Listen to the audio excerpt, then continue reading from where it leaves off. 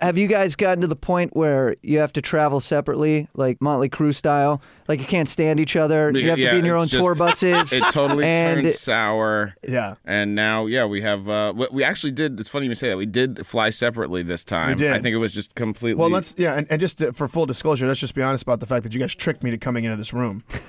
Somebody just said there was a Coney dog in here. Because I'm from Detroit, and that's what you use. That's how you set a snare trap for a Detroiter. Just a box on a stick. And then he came in and I was like, oh, no. How did you get us? And I went, this fucking guy. How did you get us? It's Paul and John. That's hilarious. Yeah.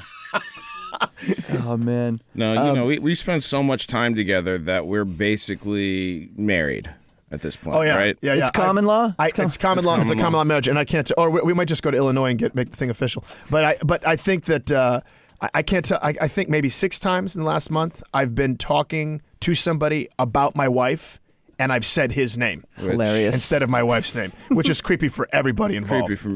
Especially it gives him a shiver. He doesn't even know where I am, and he's like, oh, Kiki just must have used my name instead of Cynthia's name. Because I always thought about myself as the husband. Right. But no, I guess I'm the wife.